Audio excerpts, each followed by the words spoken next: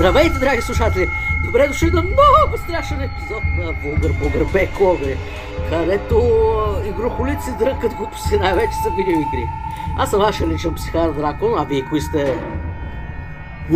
Яйцето! О май гад! Кафе. Ай на кафе! Добре. И днеска честита Байонета 3 ден! Уи! Би трябвало да е 28 октомври, живот и здраве, не знаем къде и кога се намираме, но ей! В миналото ли сме или в бъдещето? Не знаем не кога е много Wii, по-скоро и Switch, но както и да е. Wii Switch! Ох, как сте бе хора? След тази седмица бия Викаш въпреки всичко. нощната смяна, ето малко крипи работи. Night shift. Това да не се нарича The Graveyard Shift. Night Shift по-добре. Да. За Night Shift остави да са nurses. Става. Който схване е човек на културата. Наздраве за него. Така, ами понеже наближава, нали, денят на Спуктобър. То Споктобър е подхванал вече. Да, той е лека по лека. Подхванали сме го вече отдавна. И малко тук, какви малко по-страховити хорър игрички, където са ни заобсебили. От миналото и от сега. Така, ами, кой ще фаша думата пръв? Черно кафе, какво ще кажеш? За какво ви се говори днес? За всичко, което макар да се напихквам от ужас. Ами, тъй като и тримата сме играли за разно зло 4, предлагам да започнем с нея. Какво ще кажете? Resident Evil 4! На здраве! На здраве! О, вие помните ли как я заиграхме Resident Evil 4? Помня, тъй като аз съм играл... Всъщност съм я завършвал единствено с теб тая игра. Сам не съм я завършвал. Никога. Но... Resident Evil 4 е хиперфеноменална класика. Една от най-добрите им, според мен. В жанра... Да, те също... Ако не беше от най-добрите, нямаше да портнат на всяка машина съществувала някога. Помните ли на GameCube версията отгоре на обложката пише Only for Nintendo GameCube? Нят! Тя беше от тия проектите Capcom 5, дето 5 ексклузивни игри за Nintendo GameCube. И след това една от игрите май не я направиха и останалите и 3 ги бяха портнали на другаде и една не получи твърде високи оценки. Някаква там не се получиха нещата, нали, плановете на Nintendo. Нали, малко е тъпо, нали, ама отгоре на всичкото конзолните войни също са тъпо нещо, така че на колкото повече места готини игрички можеш да цъкаш, толкова по-добре. А и в момента цъкам Resident Evil 4 на Switch-а. Да. Без шедевър. Найс. Малко контрола на PC-то не е както трябва, ама и това го има. То на PC-то има две версии. Първоначалната PC версия, както и подобрена PC версия по-наскоро са пуснали, нали? Да поправят малко бъговете. Повече беше толкова бъга версията, в общо ли първата PC версия беше порт на PS2 версията. Да. Даже и там иконите не бяха променени. Press квадрат here. Да, и ти такъв си гледаш клавиатурата и какво? Не виждам квадрат тук. Най-близкото е това дъто. It was the D. Абсолютно. Няма да е по-удобно да го играеш с такова с контролер това. Да, ама първата PC версия не приемаше контролер. Така ли? Да. Ако не лъжат спомените и каквото съм чел от интервюта и прочее. Fun stuff. Fucking fun stuff. Too much stuff. Ние първоначално се докопахме до Resident Evil 4, като се взе Wii-то. И бяхме... Не мога ли да забравя? Този славен момент. И бяхме чули много хубави неща за тази игричка. И как тогава съм се престрашил да взем хорър игра, не мога да повярвам. Била е феноменална. До дете ще ме Шубе да игра. Не Resident Evil 4, ама другите хорър игрички. Red 4 съм изсвикнал, може да се кажеш. Да, поредицата С Шейна Волверин мини босчето. Но това не мога да му свикна. Забавно. Иначе ние цъкахме Wii версията и Wii-то за щастие беше портативна домашна конзолка, така че постоянно ние криехме и варихме и се криехме в апартамента на Лелени, за да играем на нейния телевизор, докато тя беше някъде на море. Помна, да. Дали апартамента й беше свободен и на телевизора цък и там цъкахме тайно от всички и с леко намален звук, нали? Да чуваме, ама не се купи от метро. Обяснявали ли сме на слушателите какво значи това? Някои от зомбитата в Resident Evil 4 крещат нещо на американски, испански. Да. И понеже нашите мозъци са изключително умни. И чува вместо нещо крещат. И ние чуваме купи от метро. Да. И то в последните 20 години това се остана съзнанието. Скоро мога да правим на мим. То вече е мим. Вау! Ама няма картинка, трябва да правим. То е наша шега, дали е само. Inside joke. Ако нашите слушатели много ни обичат, може и те да почват да купуват от метро. Готино, метрото трябва да ти платят за реклама сега. Нали, мистер Метро сър, или мам, желаем спонсорство, много обичаме вашите, че имате Кикоман соев сос. Благодаря ви. Хубаво, какво толкова и хареса на мен Resident Evil 4? Какво точно ти харесва на теб? Цялата атмосфера, системата на апгрейдване на оръжията, как се контролира, дали с контроли, най-хубаво е с Wii Remote. С Wii Remote е най-хубаво, да. Да, как и мога да си махам там с ножовката. И злодеите са такъв психарски кемп, че няма да къде. Resident Evil игрите никога не са се славили с фантастично написан сюжет и добра актьорска игра. Но Resident Evil 4 перфектен баланс прави между своите си елементи на лоша дървена актьорска игра с бимови, нали, атмосферата и не е твърде Джил Сандвич ниво, така да го кажем, нали. Като филмите.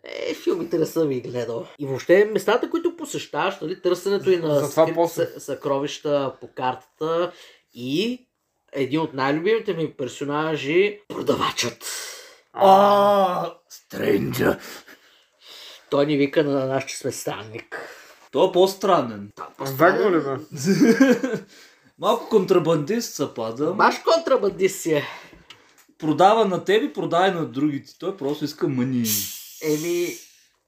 Затова вадиш ножовката без да искаш и го убиваш.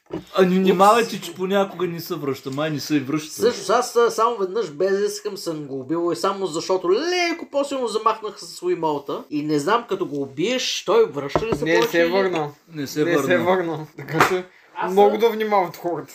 Аз в момента я цъкам на Switch на New Game и имам безкрайния патлак, Chicago Typewriter, дето има безкрайни амуниции. И съм се облякал и като гангстер също.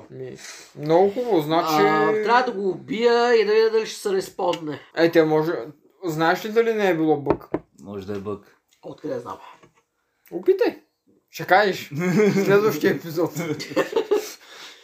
Ще видим докъде съм я докарал. Какво друго кара да настръхнете? Коя друга игра? Съсещате. Айде да спомена една инди хорър игрица. Например? Чували ли сте за Detention? Не. Макар че съм ви я споменал няколко. В мъглата ма хвърли. Нямам представа, човече. Ние сме си говорили за толкова видеоигри, че ми се губят спомени. Малко видваме в повече с моите глупости. Сподели де, тъкмо ще е такова, тъкмо ще разберем и ние. Detention е тайванска хорър игрица, правена от Red Candle Games. Red Candle Light май беше. Забравих вече. В общи линии действието се развива в Тайван през 1960-те години, през 60-те години, когато управлението не е било много стабилно, имало е възпиране на свободната реч, имало е забраняване на книги и всякакви гадости, нали, война. Неприятна истерия. И детството се е развило в едно училище, където главната героиня се събужда, Рей се казва тя, и около се случват всякакви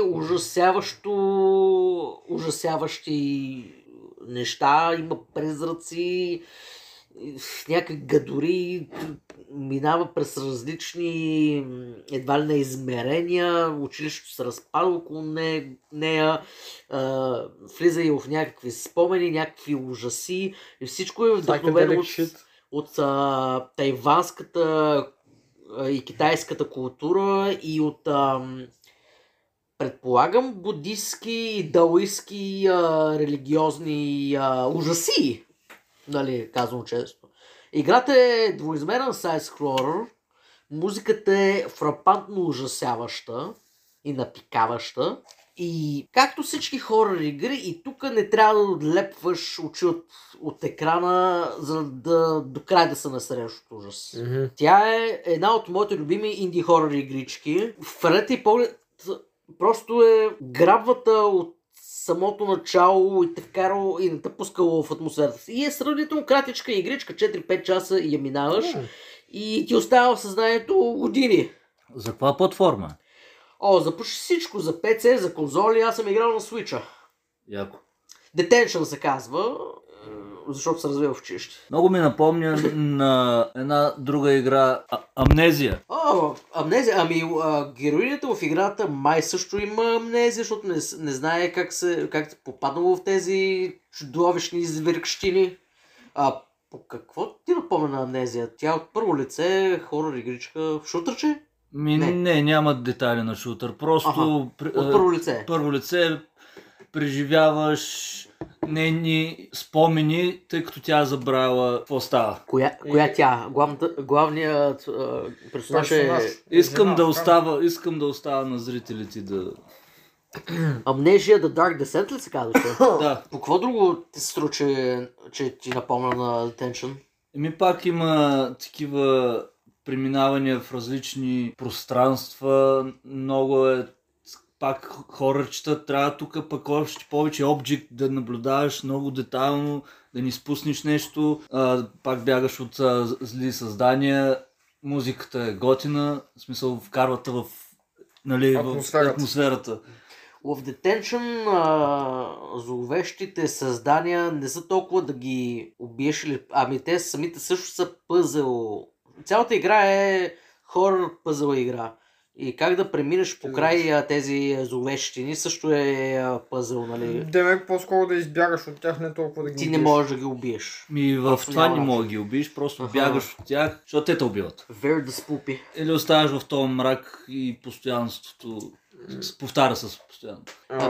Бих казал, че е баси ужаса, но това е темата на днешния подкаст, нали?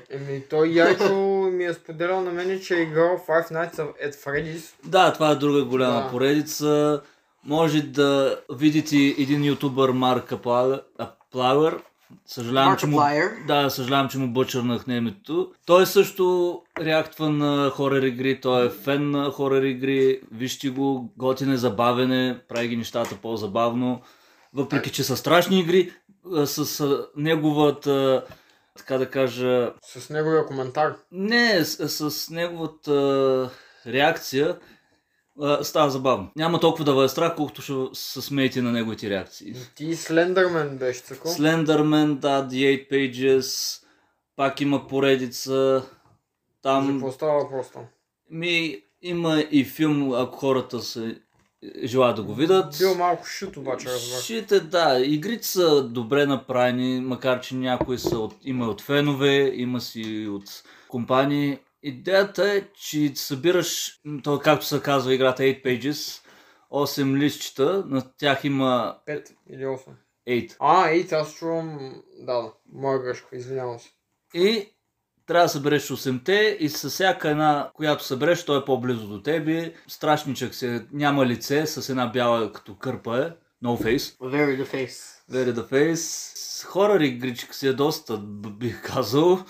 Защото се разхождаш из гората и си казваш, нищо страшно няма в гората, в 12 часа през нощта или в 1. Ама с тебе не си сам в тази гора.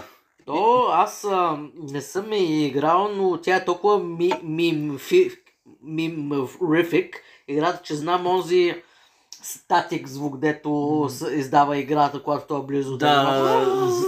Дето не мога да го повторя с устата си.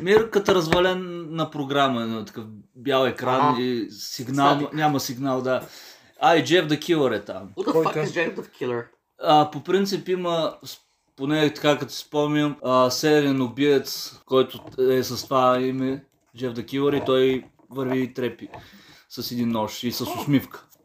Why so serious, малко като Джокера, само че май в реални истории го има като... Както реална историческа личност? Да. Както според мен и Джак из Кронвача, Джак да Рипър. Поправете ме в коментарите, ако жестоко греша, но Джак е събирателен образ, защото полицията не е стигнала до извода, освен че модус операндито е едно и също за убитите проститутки. По същия начин ги е разчленяло и едва ли не им е изследвала анатомията. Но не се е стигнало до залавянето му. Просто Джак самолепнали като име, нали? Това търсиме, един човек ли е, много човек ли е. Много човеци ли са? Аз не мога български, не ми е роден език. Като заговорихме за проститутки, следващата игра, която искам да споделя е Vampire Masquerade Bloodlines. Vampire the Masquerade Bloodlines. Bloodlines. English is the very hardness. На мен па не ми е народния език и майчиния. Съжалявам. Вие се радите, че не ви говоря на драконски, тогава съвсем ще изперкате. Много файър език е. Та там си малко под формата на GTI, само че си избираш в началото. Да, и аз като играя GTA съм от първо лице. Да, интересно е. Защото първо лице точно това искам да кажа, че и е в първо лице и в трето лице. How the fuck? Много готина е направена механиката, че като няма никаква батъл фаза, т.е. като се биеш там с злодеите или с такова, тогава си в трето лице. А като вървиш и говориш с хората, си в първо лице. Много диалог игра. Не се развива толкова много към вампирите, нали както се казва играта. Тя е RPG. Тя е RPG. Тя добре, че са феновете да я спасат, защото доколкото знам, първоначалната версия е била толкова хипербъгава, че не става за игра. Да живеят модовете. Благодарение на тях оправиха и графика, защото и графиката беше много зле. Имаше доста бъгове, имаше мисии, които са абсурдни да ги миниш. Постоянно се появява един върколак в една гора, тя даже гората се казва Werewolf Forest. Появява се този върколак, нито мога го убиеш, просто се появява да убива от един-два удара. Very ouchy. Но не искам да Демек са пуснали някаква супер незавършена игра. Не, играта си е завършена, но просто... Не звучи така. Има си бъгове. И благодарение на модовете са оправени. Демек може да се играе към този момент. Играта й давам 10 от 10. След пачове. Да, след пачовете. След фен пачове. Иначе без пачовете й давам към 7, нали, за идеята, за всичко това. Защото ти де-факто влизаш в ролята на вампир, само че в началото си избираш като какъв вампир, защото са най-различни като класове. Имаш Носфератото, който е буквално, нали, плешивия вампир, който е много грозен. Толкова е грозен, че само като видят някои умират. И жениците избягват, даже викат полиция. Or is this guy, he's very ugly. Да, значи това дискриминира грозните хора. Ugly shaming. Има... И bold shaming също. Има чарминг. Vampire shaming. Vampire shaming. Има, разбира се, чарминг вампирите, които с чарм, с красотата си, привличат хората да им плащат даже. Дават ти пари да като си говорят с тебе.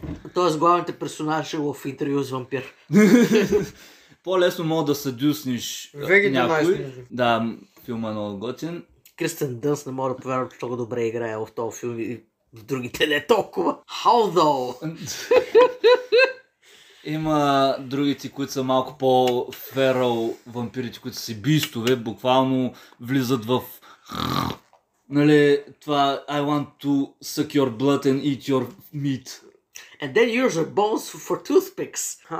Nice, Но трябва да си контролирате жаждата за кръв, защото губи ти хюманитото си. Тоест, това не съм ли го виждал в Dark Souls? Мексич ми се думите от устата. Хюманитото буквално... Там са краднали идеята. Да. Идеята е, че ти буквално за да си сред хората, трябва да се социализираш, да влезнеш в тяхното такова... Обществото. обществото. И има доста найт-клубове, т.е. можеш да денсваш. Готино механика се мисля. Отиваш и танцуваш. I have no clue, man. Другите са малко като политикал вампири, които са богатите. Те, нали, са такива... Вижте, аз съм на много... Бахти аристократа, Точно. Те даже не пият кръв от бедници, защото бедните имат отровена кръв или disease blood. Нямаше ли едно такова аниме с такива вампири Карин, дето вместо да пие кърви от носа? Май да. Някаква тъпня. За Носфератото, дано обичат и шахти и нали... Трябва да се криеш, иначе пак ще викнат полицията. Полиция, да. То е твърде грозен, затова трябва да го арестуваш. И за съжаление няма хора в... Ugly boat shaming, asshole. Няма хора в мазетата и в тия шахти, тъй че има мишки. Виж сега, ако интервю с вампира ония красавица може да пие миша кръв за състена, защо пък не е в играта? Точно. И Metal Gear също ядеш мишки, какво пък? Да. Какво пък? Metal Gear младиш деш ня. Просто влюбих се в voice acting готин. Де факто, като знаем, че е доста старичка игра. Ще излиза втора част. И обявиха покрай пандемията, май...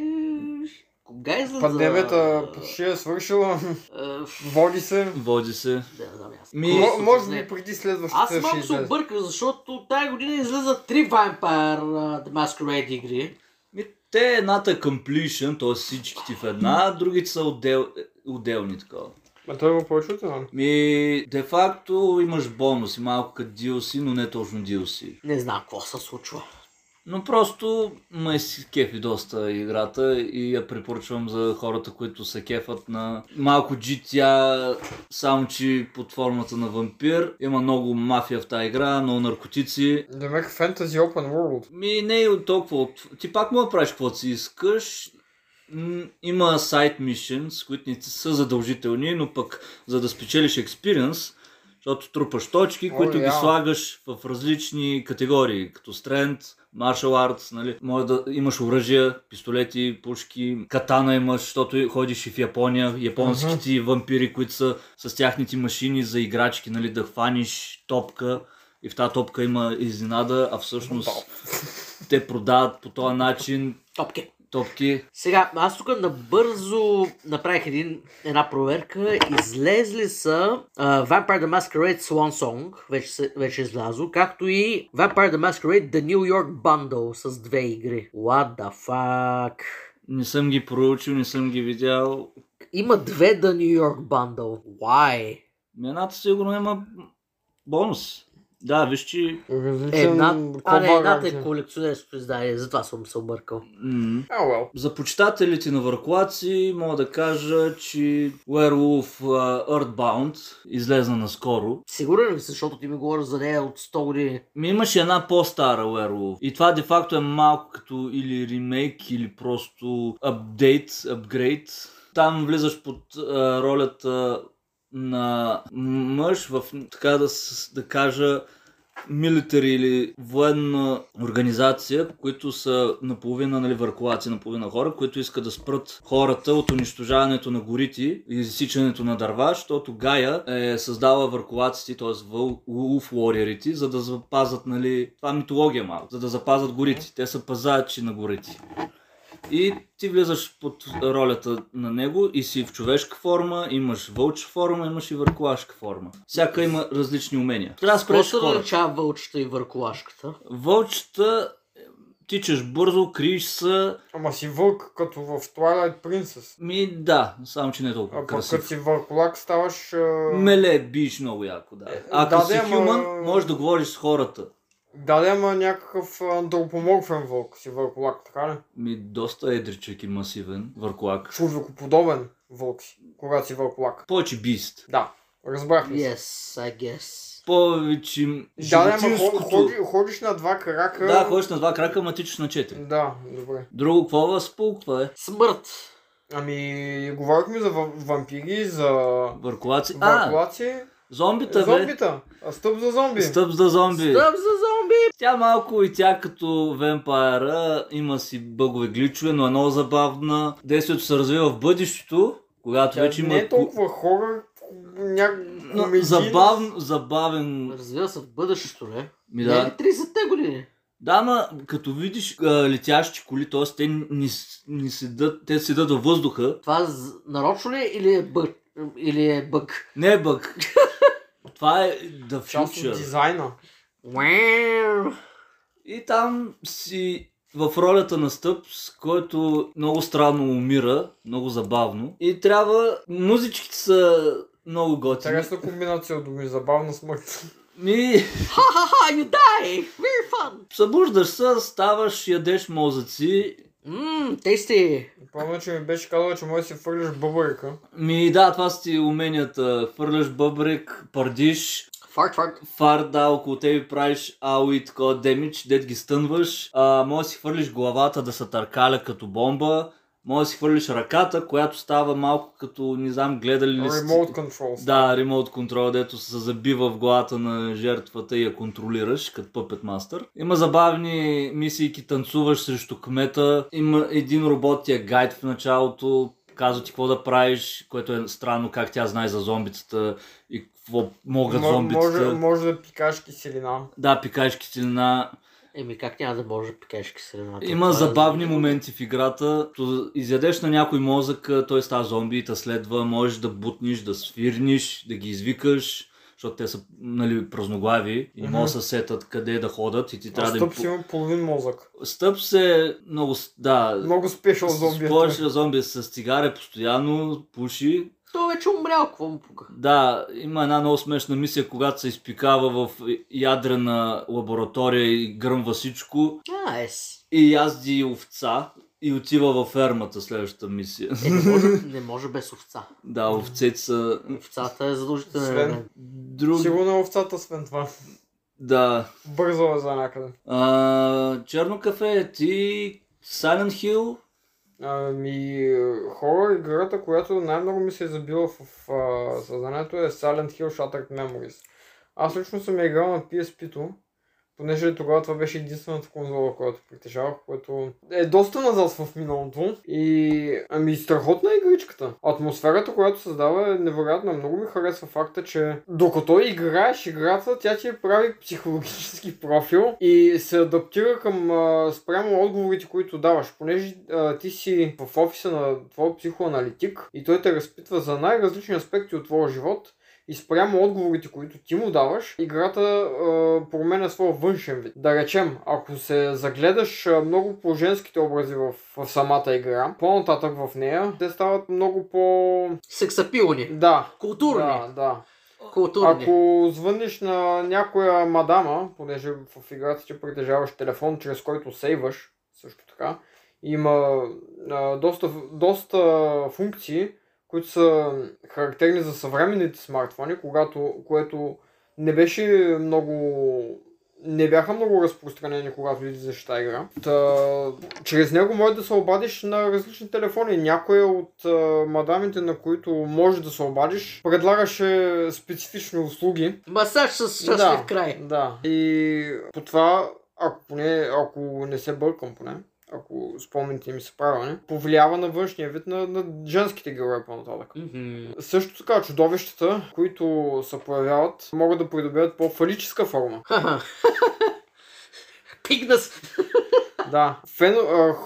Хората, играли играта, не са много доволни от факта, че реално ти не можеш да убиеш чудовищата. Ти можеш единствено да избягаш от тях. Което пък е от нещата, които на мен ми допаднаха изключително много, защото в крайна сметка това е ужас. Реално самата игра би трябвало да представлява ремейк на първата Silent Hill. Тя не е толкова ремейк, ами реимаджининг я означават. Да, така като сюжет наподобява първата Silent Hill за PlayStation 1, но нито на външен вид, нито като геймплей не се приличат. Аз и двете съм ги играл, но не съм ги свършвал. Тогава no spoilers. No spoilers. Нали, тук сме шубели към спойлерите. Ти основно.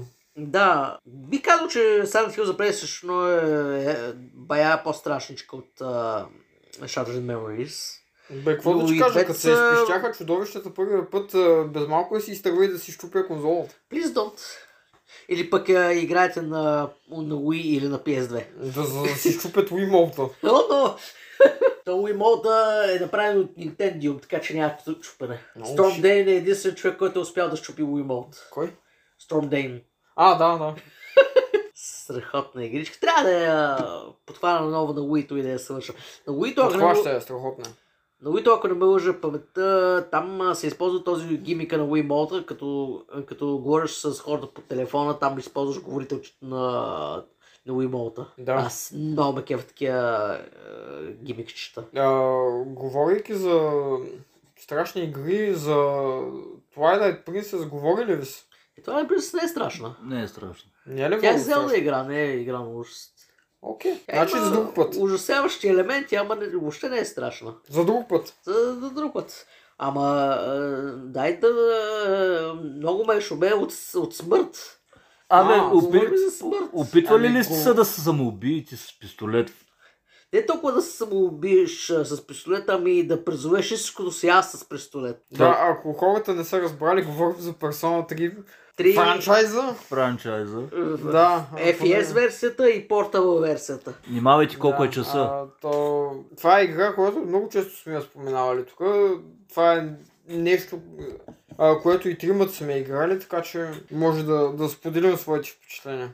Тази е играта, която дълго време не смеех да играя, докато не се откъснах от едни неприятни окови, заради множеството различни религии и чудовища в нея. Явно съм шубелия даже и за RPG-та.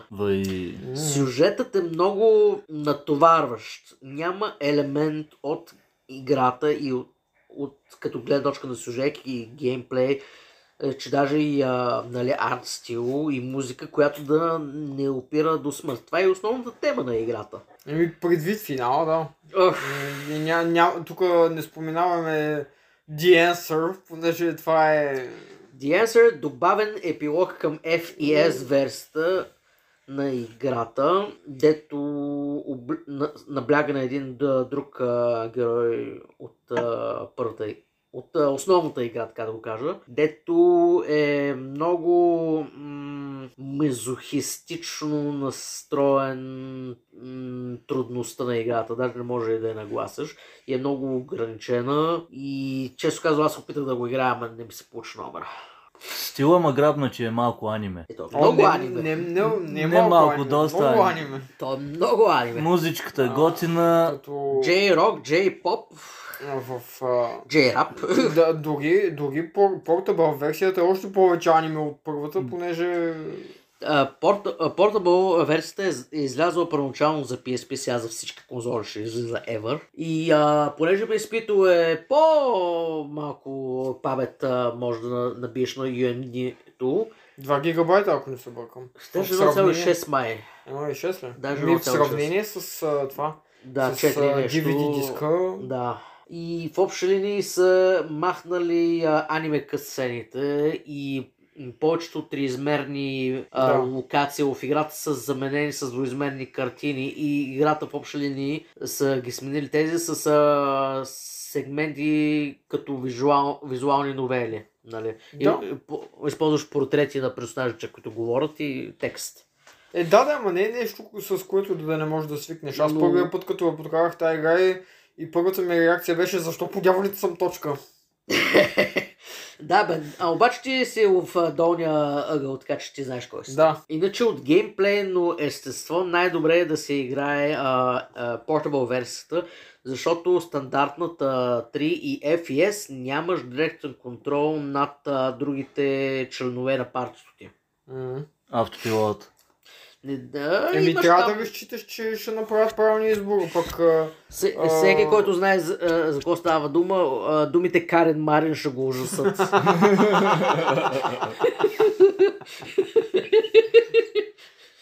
Марин Карин беше. Марин Карен, аз съм го блокирал какво беше. Страшната част на мен ми се видя само появата на смъртта. Танатос. Да. Смъртта е той е навсякъде. с такова, той е с ковчези. Защо? Реално ти имаш ковчези в абсолютно първата сцена. Значи, в общия основен сюжетен елемент е, че има таен 25-ти час, който се случва в полунощ и продължава за един астрономически час, през който повечето нормални хора се трансформират в ковчези и с мястото блуждаят гнусни и ужасяващи чудовища, наречени сенки. Малко Карл Юнг се обажда. И тези хора, които са способни да не се трансформират в ковчези, или се изяждат от сенките, или ако успееш да ги спасиш, притежават способността да призовават персони. Главният герой в играта е единственият, който е способен да призовава повече от една персона, заради някои сюжетни подробности, които ще пропуснат. No spoilers. И в този 25-ти час, училището, в което се случва половината геймплей на Persona 3, се трансформира в една висока кула, където се там е мястото, като са сенките. Да. 99% от тях. Че оттам идват сенките и на върха ще се разбере как да се премахне този тъмен час, The Dark Hour, и да се премахне тази напаст човешка, защото пък хората, които са нападнати от тези сенки в будния си живот, започват да страдат от някакво нелечимо заболяване. Да, апатик синдром. Да. И още голяма напаст. И качваш тази кула, трепеш зверчета. Колко етажа? Над 200? 200 и нещо между 6 и 12 ми се върти в... Нещо такова, да. Да. Иначе те са... И веднъж в месеца на пълна луна имаш и специфични босове, които по една специална сянка излиза, които трябва да отрепеш. Които трябва да отрепеш. В първата част на играта, след като отрепеш тази специална сянка, се отключва нов парти мембър, или горе-долу около този период. Всеки персонаж си има собствените си травми в жилата, с които се опита да се справя. Не много успешно по принцип. И сюжетът е много добре написан. Просто мъсплей игричка е. Както винаги мълчим защо трябва да е мъсплей. Trust us. 11 от 10 оценки. Също така и внимателно да don't burn the bread. Ще разберат. На PSP опенинга също беше много готин. PSP версията може да играеш и с женски персонаж, където сюжетът е малко по-различен. И тя е много има и други социални линкове. И това го използвам като сегуей към другата част от геймплея на Persona 3. Да. Те споменахме ли въобще, че това е JRPG? Излишно според мен да го споменавам. Излишно е. JRPG е половината игра, а другата е social sim елементи в училище и наоколо. Кой тук е най-социален от нас да се обажда? Никой не е, точно за това сме се събрали тук. Социална група сме ние. Така. Найс. Затова играем видеоигри. Найс, айде кафе, кажи social линковете. Какво са social линковете? Това са връзките, които можеш да изградиш с някой от NPC-тата. И с някой от парти... и парти мембърите също. Така. Защо ще го правиш това? Защото когато сливаш персони, това е функция от геймплея, да слееш две или повече персони и да получиш нова, която е по-силна от тези, които вече си слял. И когато имаш по-високо ниво на социалната връзка с този герой, може да получиш специфични бонуси, тъй като всяка една от персоните спада към дадена аркана. Който играе Таро, ще знае за какво става дума. Да, социалните връзки са... Чакай, че не мога да намеря точната дума. Връзките, които те правят по-силен. Буквално в играта. Обаче те са... Не е думата reincarnation, не мога да го намеря точно в момента. Тъй като социалните връзки са определени аркани, а тъй като персоните спадат към дадените аркани. Например, Empress, например, Lovers. Да. Hierophant и такива ти работи. Да, когато ги следиш, получаваш бонуси и новата ти персона вдига нива, получава за различни способности Самите персони, които имаш в своето парти, много бавно качват нива. Много по-продуктивно е да покачваш нивата на социалните си връзки, социалните линкове. И след това, като фузираш, да получиш XP бонуса и да качват нивата, отколкото да левелапваш самите персони, сякаш са покемони. Те не са. Персоните са твоята истинска личност, с която се защитаваш в живота. Нали, Карл Юнгщините се случват. И колкото си ти по-силни социалните връзки, толкова по-силен ставаш и ти. И това се отразява и в геймплея. И разбира се, като добиеш максимална връзка, като изградиш истинска, искрена връзка, отключваш най-силната персона от дадената аркана. И персоните са от различни, вече споменах, митове, легенди, религии. Има и сатаната, има го и Луцифер, има го и Спасителя. Самаел, различни ангели има, различни демони от всякакви митологии. А от твоята египетската? Има бая. Оцелих му слабото място. Тъй, че си пишете домашните и учете много, защото има и такива персони. Да, това също е много важен елемент. Да си вдигаш различните статове на героя. Интелект. Да. Да, това вече е в интелект, страната. Чарма, какво още беше? Интелект, Charm и още едно имаше в Persona 3. Не мога да си спомня. В 4 вече са 5-6. Да. Имаш и там тренировки, ходиш на плуване, имаш и някакви.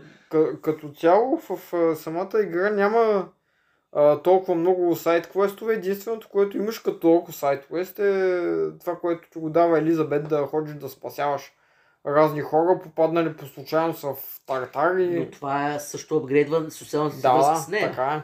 Да. Аз, понеже ми хлопа дъската и такъв тип игри, има много missable, които не можеш да ги фанеш в един елемент. Като играх Persona 3 и FES и Portable версията, и трите съм ги играл, съм следвал стрикно локтор, което не ти издава как да играеш играта, но пък как на един плейтру да апгрейдаш до край всички социални връзки в играта. Така че ако сте психари, като мене, чукнете в Game FAQs, има хора, които ще ви помогнат. И нямам търпение за Switch порта на Persona 3 Portable. За съжаление, май няма да върнат аниме късцените. И просто ще бъде HD порта. Аз ще взема на 4, да видим как ще се представя там. Според мен ще да е добре да направят някаква комбинация между класическата Persona 3 и това изисква PSP версия. Време да я разработваш, да направиш нова версия вместо HD порт на PSP версия. Не знам. Дано да не ми оставя лошо в устата тази игра. Voice acting е на ниво. Voice acting е страхотен, да. Английския voice acting на играта е... Честно казвам, аз го харесвам повече от японски. Това е най-вероятно, защото сме освикнали, но нямам никакви забележки нито към английския, нито към японския. И аз към японския нямам. Аз Persona 5 играх изцяло на японски и сега не мога да тъпа английските гласове, така че какво да ти кажа? 5 не съм играл. Вкусът на Моргана на английски в 5 не мога да го търпа. Докато е търпимо досаден в японската версия. Аз не съм играл Golden, обаче съм чувал гласа на Чие Сатонака. На Persona 4 Golden. Там не ги ли промениха малко в Golden е точно променен, а пък аз съм свикнал с стандартния от Persona 4 Vanilla и не знам. Сигурно ще се приспособа с времето, обаче ще отнеме. Викам да приключваме. То ужасяващо страшен епизод започва да е ужасяващо дълъг, стига толкова на хората. Да, викам да приключваме. Ще надухнем главите. Ако не сте изпаднали в ужас и потрес и сте ни слушали до сега, значи много ни се кефите, въпреки че сме ужасяващи чудовища. Този подкаст го споделяме почти навсякъде. Има ни в YouTube-та, в Google Podcast, Red Circle, Public Radio или Radio Publicly, LinkedIn го качваме и аз не знам защо, даже и в Twitter. Лайк, шер, сабскрайб, камбанки, знаете алгоритмично задоволителните действия, които трябва да изпълните. Благодаря ви много, че сте ни редовни слушатели. този епизод 20. Много добре се получи и още по-добре нататъка. И цъкайте Байонета 3. Чао от нас! Чао, чао! Чао!